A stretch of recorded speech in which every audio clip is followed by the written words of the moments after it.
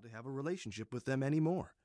The only way to go about giving them that sense of security is to be proactive in nurturing a relationship with them, spending time with them, and intentionally taking an interest in them and their lives.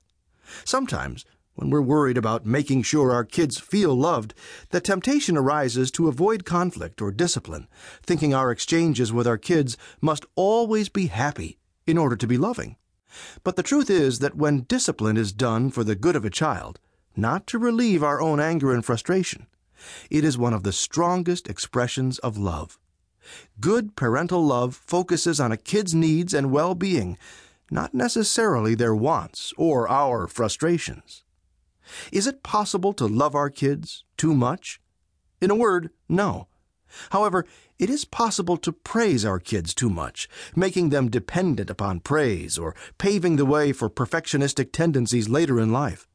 It's also possible to foster such an emotional closeness with a child that he or she becomes adultized, more of a confidant and friend than a son or daughter, which can cause a child feelings of insecurity, as well as disrupt family life if the child receives an elevated status over her siblings or even your spouse. Plus, it sets the child up for a painful dethronement process in the classroom when she doesn't get the special treatment she's used to at home.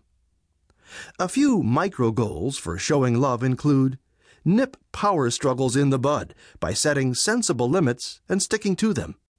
Limits nurture a child's sense of loving security and minimize those exasperated moments where you lose your cool and wonder whether you even like your kid.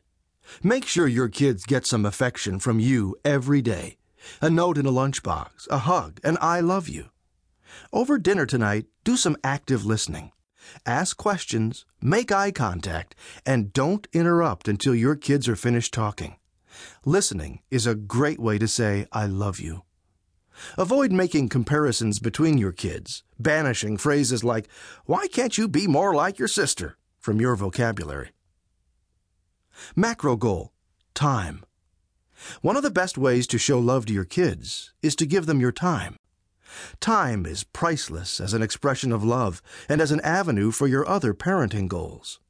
Time is the glue that holds family life together. It's hard to know what your kids are facing in school, for example, without a little focus time each day. Plus, there is simply no substitute for your presence. Lawrence E. Shapiro states that a parent's physical presence is a huge factor in a child's ability to overcome the psychological effects of a trauma. But kids don't have to be in the middle of a crisis to need their parents' presence and love. And there is no point in your kids' lives in which they need your time less than others. Even as your teens depend on you less and less, they still need time with you to hash out the difficulties of life, to try ideas out on you, or, if nothing else, simply to know that you're available when they do need some advice. And yet, time is an issue very conducive to guilt for many of us. A horde of tasks and activities clamors for our time, and we just don't spend as much time with our kids as we'd like. But as easy as it is to give in to guilt, it's better to shake off our guilty feelings and simply resolve to make spending time with our kids a top priority. Guilt-ridden parenting tends to lose its joy and objectivity, which is never good for kids. Plus, the real value of time spent with kids has to do with focused attention, not necessarily with duration. In other words, while quantity is important, it's not as important as quality. Here are some micro goals for giving kids your time. If you're feeling a little stretched out, spend a little time evaluating your activities. Have you overcommitted yourself?